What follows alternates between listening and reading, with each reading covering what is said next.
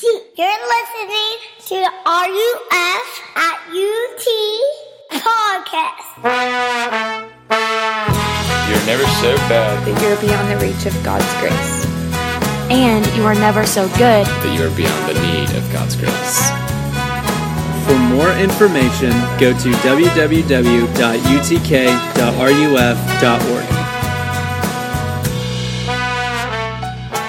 RUF, we typically go through books of the Bible when we get to this portion of our night, but this semester we're doing something a little bit differently. We're looking at the subject of relationships, and my overarching thesis has been that you were designed to be loved and to love in the context of these four fundamental relationships: your relationship with God, your relationship with yourself, your relationship with other people, and your relationship with the world.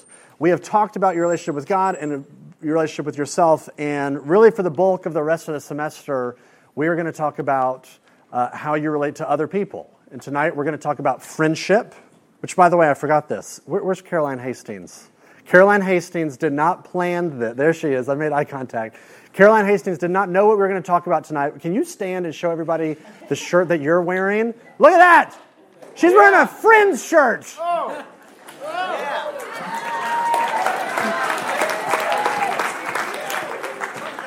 Great show. I enjoyed that a lot more than y'all did, I think. But. So let's look at Proverbs 18:24, because tonight we're going to talk about how you relate to friends. How you relate to friends. One proverb, short and sweet, nice and easy. Proverbs 18:24 says this: "A man of many companions may come to ruin, but there is a friend who sticks closer than a brother." A man of many companions may come to ruin, but there is a friend who sticks closer than a brother. Let me pray, and then we'll consider this together. Father, thank you so much for tonight. I pray that in these next few moments you would teach us, that you would lead us into truth. Would you open up our eyes, unclog our ears, and soften our hearts, that we would see and behold the beauty of who you are. We pray all this in Jesus' name. Amen.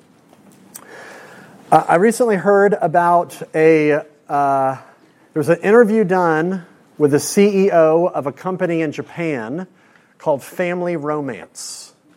And odd name for a company, but the business model of this company is that customers hire actors to impersonate friends or spouses or family members. So let's say you graduate from college and you're still single and everybody that you know is married and you're kind of sick of being the single one. Well, you can call up this company and hire a husband to kind of function as this really attractive kind of arm candy for you and make all of your other married friends jealous. It's only going to cost you about $100 an hour that he's working, and plus expenses. There was one story that I read in this interview. There was a guy that paid the company this truckload of money and to hire 5 employees to fly with him to Las Vegas to just kind of party and have fun and take selfies and group pictures all weekend so that he could post to his social media sites his fun weekend in Las Vegas with all of his cool friends.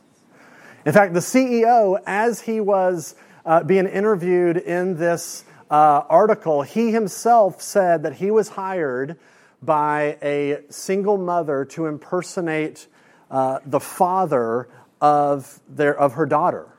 And he's been doing this for 8 years. The child has no idea that he's an actor. But he's an actor. And here's what's crazy about this. This is a legit thing. Here's what's crazy about this. What's crazy about this story is that this company is like killing it. They have over 800 staff members. They are just, the CEO is predicting exponential growth in the future, and the article was asking this question: why is this a thing? Why is this becoming like a thing? And the answer of the article is that because our society is becoming increasingly isolated. In fact, what's interesting, I was doing some research this week. You know that cultural analysts, when they talk about your generation, when they talk about our cultural moment, the language that they're using is that there is a loneliness epidemic. a loneliness epidemic. There have been articles written on the subject of loneliness like crazy recently. There's like this avalanche of like loneliness research. There's recent articles from the Washington Post, USA Today, the Boston Globe, New York Times, the Atlantic, on and on, like more and more and more. Everybody's writing about this subject of this kind of loneliness epidemic. In fact, I came across this quote this week from a guy named Dr. John Cacioppo. Had to have said that correctly. Dr. John Cacioppo. He is the director of the Center for Cognitive and Social Neuroscience at the University of Chicago. Sounds smart. Center for Cognitive and Social Neuroscience at the University of Chicago. He wrote a book called Loneliness. And here's what he said in his book, Loneliness. He said, when we drew blood from lonely adults and analyzed their white cells, we found that loneliness somehow penetrated the deepest recesses of the cell to alter the way that their genes were being expressed. What he's saying is we've done research, and loneliness isn't just like a sad feeling. It's not just like a bad mood. It's something that's holistically impacting you physically. In fact, I read a quote that shocked me today. It's from the Surgeon General. He said, loneliness has the same effect on mortality as smoking 15 cigarettes a day. Feeling lonely has the same impact on your lifespan as if you were smoking 15 cigarettes a day. Loneliness epidemic. My guess is you can relate to that at some level. I mean, I've talked with several of y'all where you feel like, I don't have friends, I feel lonely, I feel disconnected, I don't have a place where I can belong. You're in this little micro city called the University of Tennessee. You're surrounded by thousands of people every single day, and it can feel like I'm lonely here. And what's crazy is that our culture has all of this research, all of this study is just essentially reinforcing what the Bible has been saying all along, is that you were designed to be loved and to love. Intimacy and connection is necessary to your being. It's intimacy and connection is just as important as oxygen is to you. But what's crazy is that our culture has taken all of this pressure of our need for intimacy and connection, and they've loaded all of this pressure onto marriage. And our culture has said, if you want your intimacy and connectional needs met, you will find it only and exclusively in romance, only and exclusively in marriage. Previous cultures have said, friendships are necessary and marriage is optional. And our culture has reversed it. We've said friendships are optional, and romance and marriage, that is necessary. If you want to be a whole person, you want to find happiness, you must get married. The Bible never talks this way. The Bible does not say all of your connection and intimacy needs will ever be found in marriage alone. You were made for more than that. You were made for a network, a community of friends. So that's why we want to talk about this tonight. We're going to start talking about dating next week, and we're going to get into the romance stuff. And I almost skipped this topic of talking about friendship, but when I thought about it, I realized, man, friendship is so, it might sound boring. It might sound like, who cares about friendship? This is really probably the most important thing that we talk about for the next few weeks, friendship. So because it's so important, I'm going to give you a bonus point tonight. I normally give you 3 points. We're giving you 4 tonight. 3 plus a bonus point. Let's look at these 4 things. The nature of friendship, the practice of friendship, the relevance of friendship, the source of friendship. The nature, what is it? The practice of it, how do we do it? The relevance of it, why does it matter? And the source of it, how do you get it? So let's start with the nature of friendship. Look at Proverbs 18:24. It's making this comparison between these 2 different groups of people. I'll read it again. A man of many companions may come to ruin, but there is a friend who sticks closer than a brother. Companions versus friends. Companions are acquaintances. These are people that you have group projects with, that you kind of know, kind of don't know. For some of you, these are like your drinking buddies. These are just kind of people that you just kind of rub shoulders with sometimes. And you can have lots of companions, but you can't have lots and lots of friends. Friends are something different. And what a friend is, C.S. Lewis has this really interesting image that's helpful. He says, friends are really 2 people side by side, shoulder to shoulder, looking out at the same thing.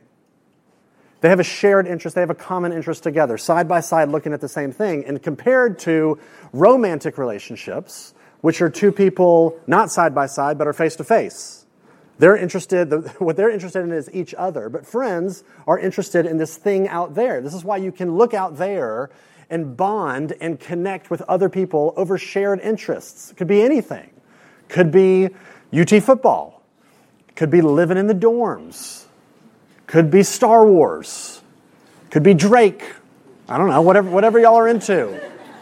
The Black Eyed Peas, what the kids are into these days. So you could connect over anything. Friendship is essentially you going through life, loving what you love, and looking next to you and seeing somebody beside you loving that same thing.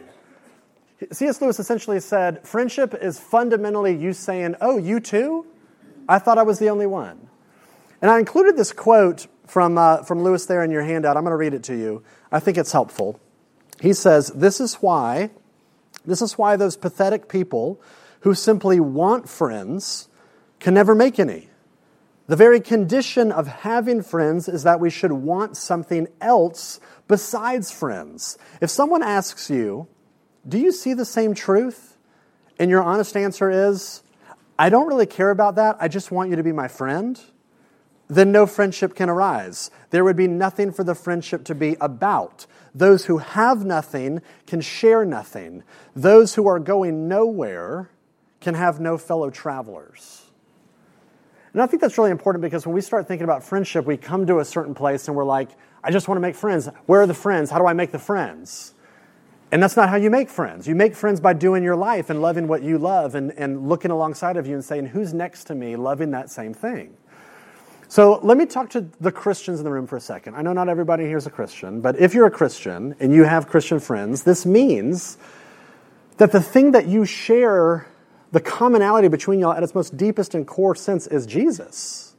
You have both seen His glory. You both have tasted His grace. You both believe in His word. You're both on the same mission in life. You both have the same struggles.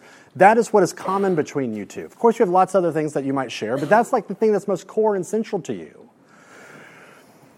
But Christians have a way of always screwing friendships up and making things weird because some Christians can make the mistake of over-spiritualizing the friendship. There are some Christians that are like, well, this isn't a real friend or this is not a really important friend unless we're always talking about Jesus, unless we're always talking about the Bible. And that kind of denigrates what a real friendship is. It's more than that. And there's a way to over-spiritualize it and make it seem like if we're not always talking about Jesus, then you're shallow. So we can get weird and over-spiritualize it, but my guess is for most of the people in this room, we're on the other end of the extreme where we under-spiritualize it, meaning we never talk about our relationship with Jesus with each other. And if you think about it, that's kind of weird. That here's the most apparently core central thing to my life, and we never talk about it. We go to church together. We might serve in the same ministry together. We're kind of doing Christian-y things together, but we never pray for each other. We never encourage each other. We never confess our sins to each other. That's just kind of weird, but it's because we've under-spiritualized it. So I think a Christian friendship would look like you actually talking about your faith when it's appropriate and when it's normal. And you could talk about Star Wars when that's appropriate and normal as well. But essentially, I just want you to understand what the nature of friendship is. It's two people side by side with a shared interest, going in the same horizon, the same direction. That's the nature of friendship. Secondly, let's look at the practice of friendship. And as I've reflected on how UT students do friendship, this is kind of where this point is coming from. There's a couple of observations that I've made about how y'all do relationships with each other, and that's where these 2 points are coming from. How do you make friends? There's 2 things that I want to say under this point. There's 2 things that I think that you need to keep in mind. One is you need to keep in mind that friendship takes time. Every fall semester, I have a conversation with a freshman that wants to transfer because they're unhappy here. And I sit down with this person. This hasn't happened yet this semester, so we'll see. We've still got a couple weeks, I guess. But Hasn't happened yet, but almost every fall semester, a freshman will sit down with me and say, I want to transfer, I'm unhappy here. And I sit down and say, okay, hey, what's going on? Like, why are you unhappy? And they say, it's because I haven't found my friend group, I feel lonely, and all of my high school friends are somewhere else. And I want to go transfer and go be where they are. And my response is always like, oh, of course, that sucks, it's hard, I hate this for you, I pray for them. And then I give them my little spiel. And here's my little spiel that I'm going to give to you. Is there a CH in spiel? Is it spiel? It's not spiel. Let's keep going. Here's my spiel is I always say when you think about your relationship with your high school friends, what you don't realize is that what it takes to form friendships is it takes tons and tons of shared experiences. And you're so close and tight with these high school friends, but you maybe didn't realize or even do the math that the reason why you're so tight and you have such a connection with these high school people is because you literally had years upon years of shared experiences with them. So of course you're closer to them. Of course you miss them. And when you get to UT, if you expect that level of connection and intimacy right from the beginning, then you've forgotten the fact that you've been here for like 4 seconds. And it takes time for friendships to form. So if you're in that spot, and you might be in that spot tonight, I'm pleading with you to like hang in there, to stay the course and keep doing what you're doing and keep living your life, loving what you're loving, and keep looking around you to see who's next to me loving the same thing. And if this is any encouragement, I didn't like my college friends. I've got these 3 best friends of mine. We live all over the country. Every year we fly together. We all get together and we hang out for one weekend. And we graduated college 15 years ago. We've been doing this every year. I didn't meet 2 of those guys until my junior year. Freshman year, sophomore year, didn't even know they existed.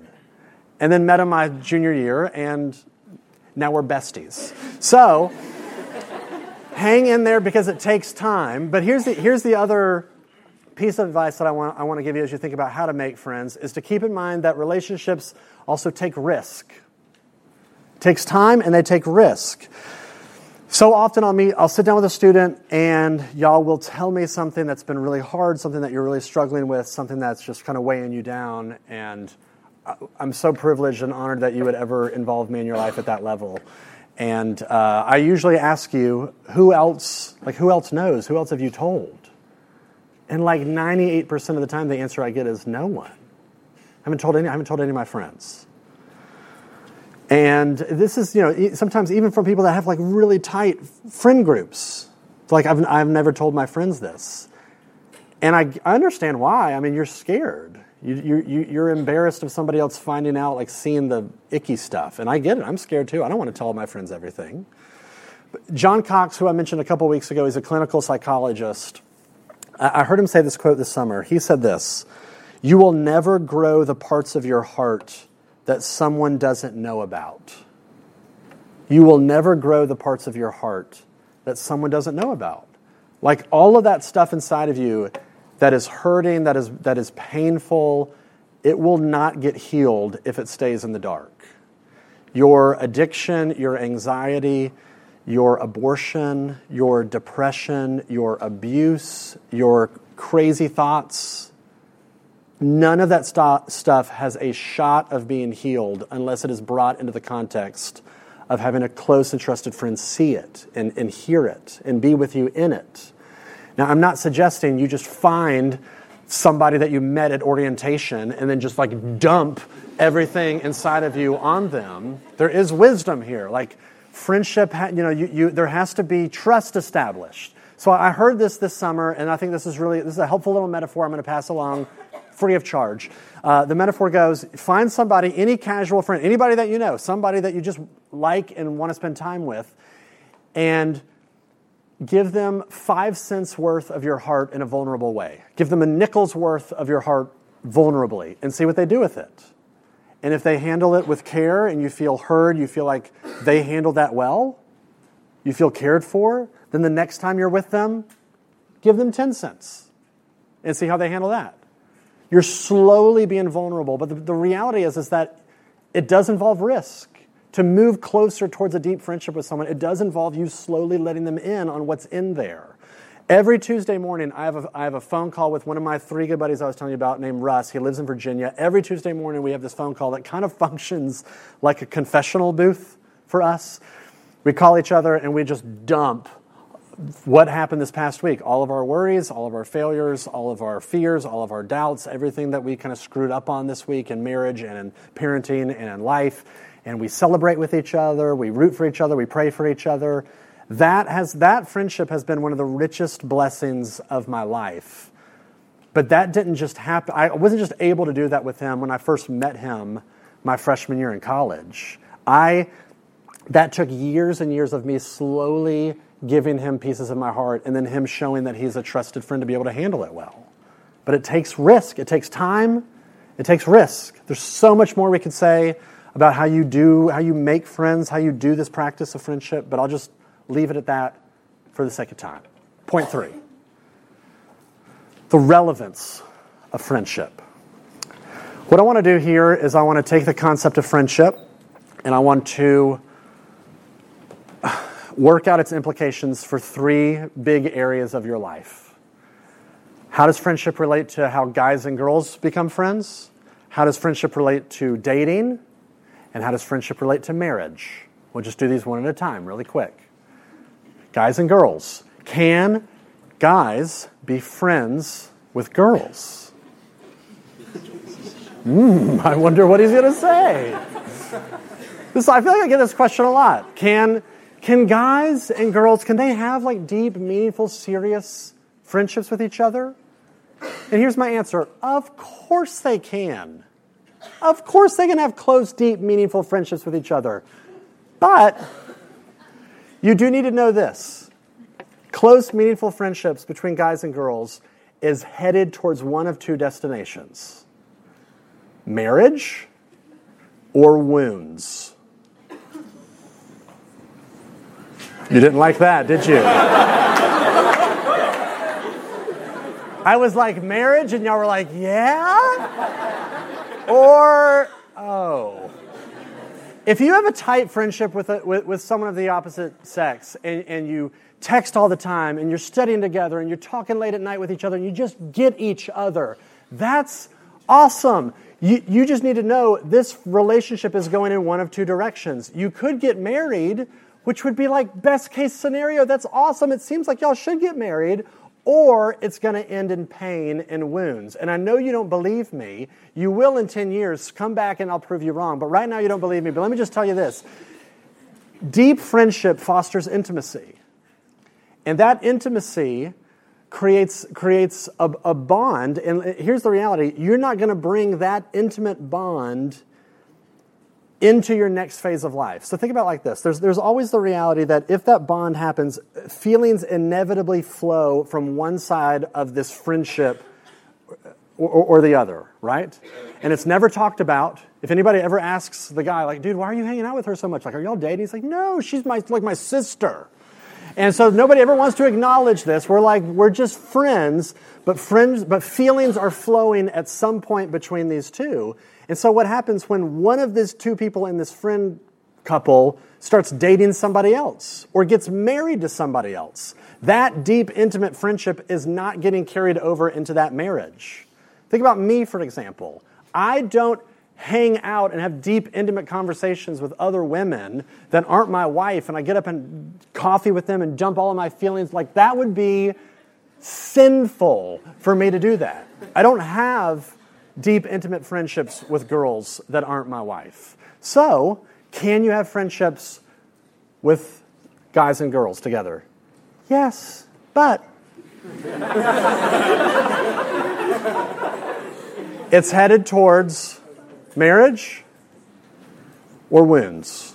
So my suggestion would be to have general friendships with each other. Maybe not spend truckloads of time with each other if you're guys and girls. So my 2 cents on how that relates to guys and girls. How does friendship relate to the reality of dating? In some ways, this is, I guess, kind of like a commercial. This is like a trailer for what we're going to talk about next week. But here's my thought. The best dating relationships, and really the best marriages, are fundamentally friendship with romance sprinkled on top.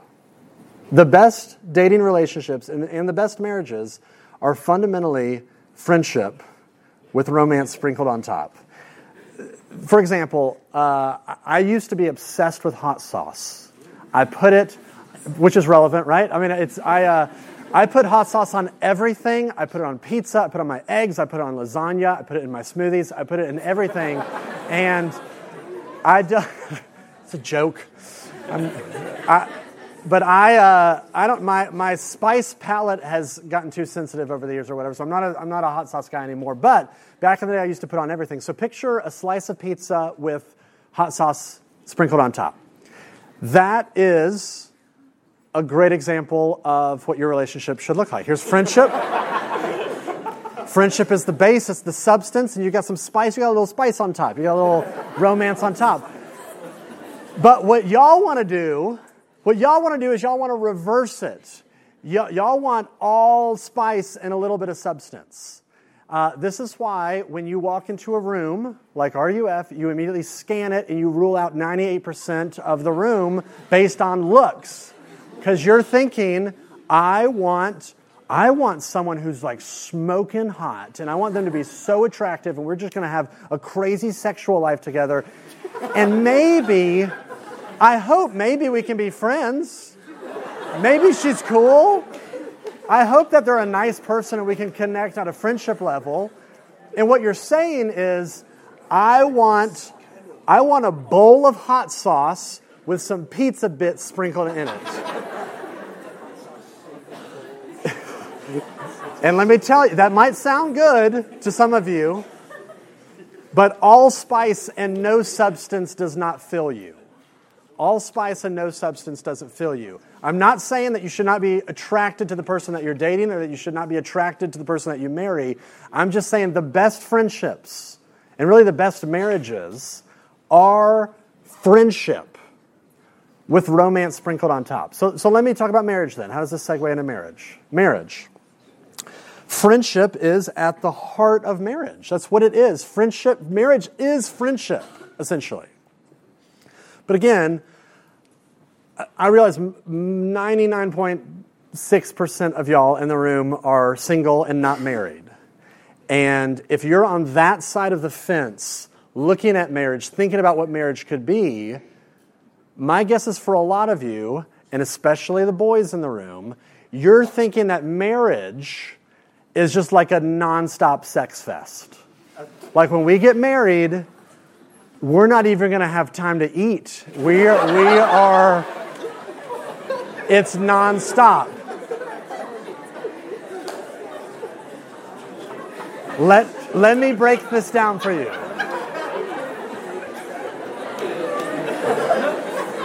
Let me break it down for you. You know I'm right. That's why you're laughing.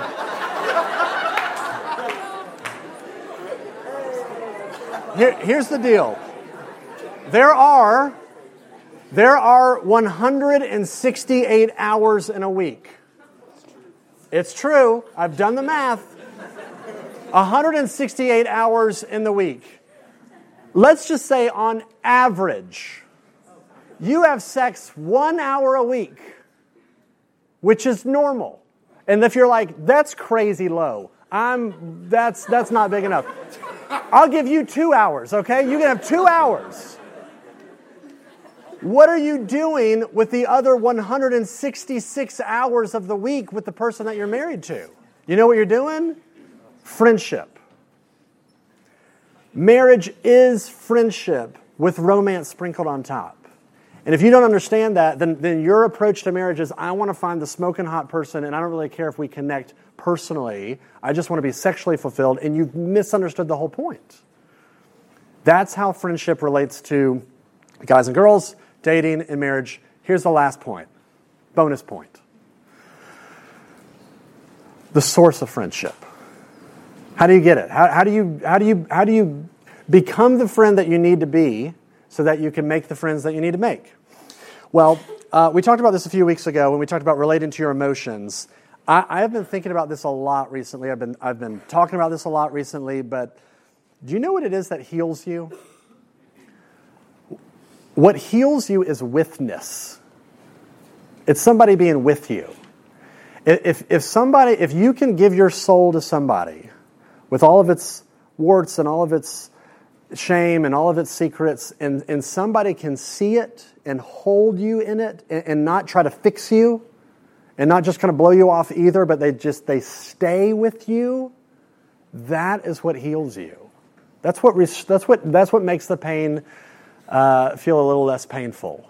This is what is behind that word sticks in Proverbs 18:24. It says, the reason why a man of many companions comes to ruin is because companions, they don't stick. They come and go. They're flaky. They bail.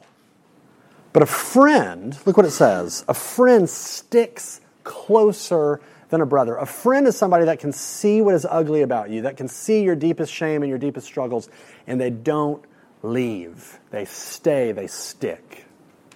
A friend of mine recently told me about this show that he's into on Netflix called Call the Midwife.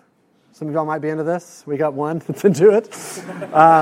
It's this BBC show that's set in London in the 1950s. It's about these Catholic nuns that are midwives. And he was telling me about episode 3 where there was this one woman named Mrs. Lawson who's pregnant and she's giving birth and all the kind of the midwives are around her. And as she starts giving birth, she starts screaming. There's complications. They're trying to stop. They don't know what's going on. And they're like, what's going on? What's going on? And they're screaming. And they say, the midwives say, we have to deliver this baby. And she screams out, I'm afraid. You don't understand. I'm scared. And they're like, why? And she eventually confesses, I'm scared it's going to be black. Here's this white woman, and the truth of her adultery is about to literally be exposed. And she's scared, so she's holding the baby in. And they eventually encourage her to push, and so she pushes out this black baby. And she's weeping, and she's crying. And here's what she says to the midwives. She says, it took me so long to find my husband, and now I'm going to lose him. She knows her marriage is over. He's in the other room. They eventually have to go and they get him, and they bring him in. And when he sees the baby, he loses his breath. And he walks up to her, and he says, can I hold him?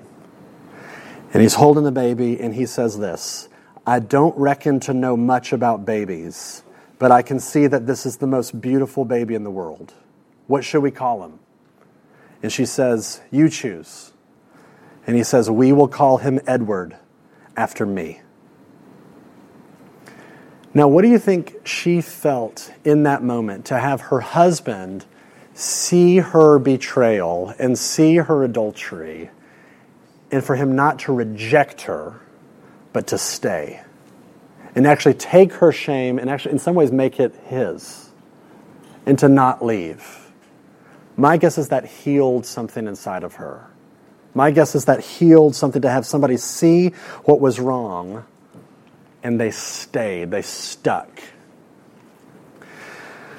What's crazy to me is if you pay attention to this proverb in Proverbs 18:24, it's worded kind of weird to me.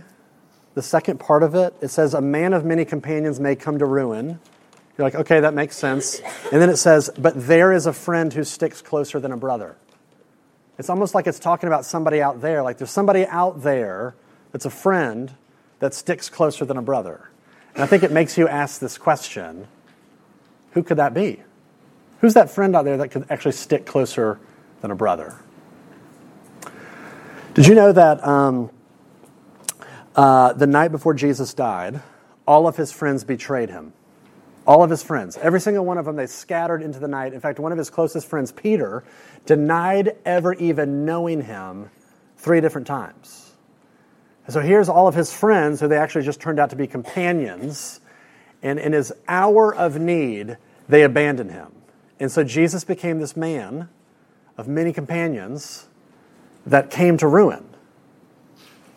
And what he could have done in that moment when all of his friends abandoned him, he could have said, screw this. I am not going to die for you disloyal, pathetic, backstabbing, half-hearted, fickle, so-called friends. But he didn't. You know what he did? He stayed. He stayed on the cross. He gave up his very life for the ones that he loved. In fact, earlier in the Gospel of John, John chapter 15, he says this, "Greater love has none than this, that he laid down his life for his friends."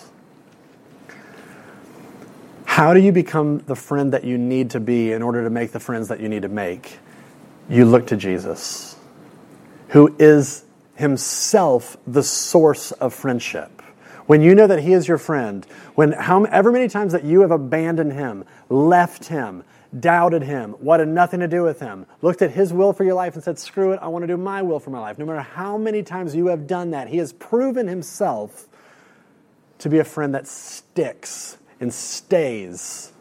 He sticks closer than a brother. We sing the song here at RUF, "Abide with Me," and one of the lines is, "Thou hast not left me as oft as I left thee," which is a weird old way of saying, no matter how many times I leave you and abandon you, you haven't left me. This is why we sing, "Oh, love that will not let me go." But here's the thing, just like that woman, if you try to hide and hold in your deepest shames and your deepest fears, you will never have the experience of being loved.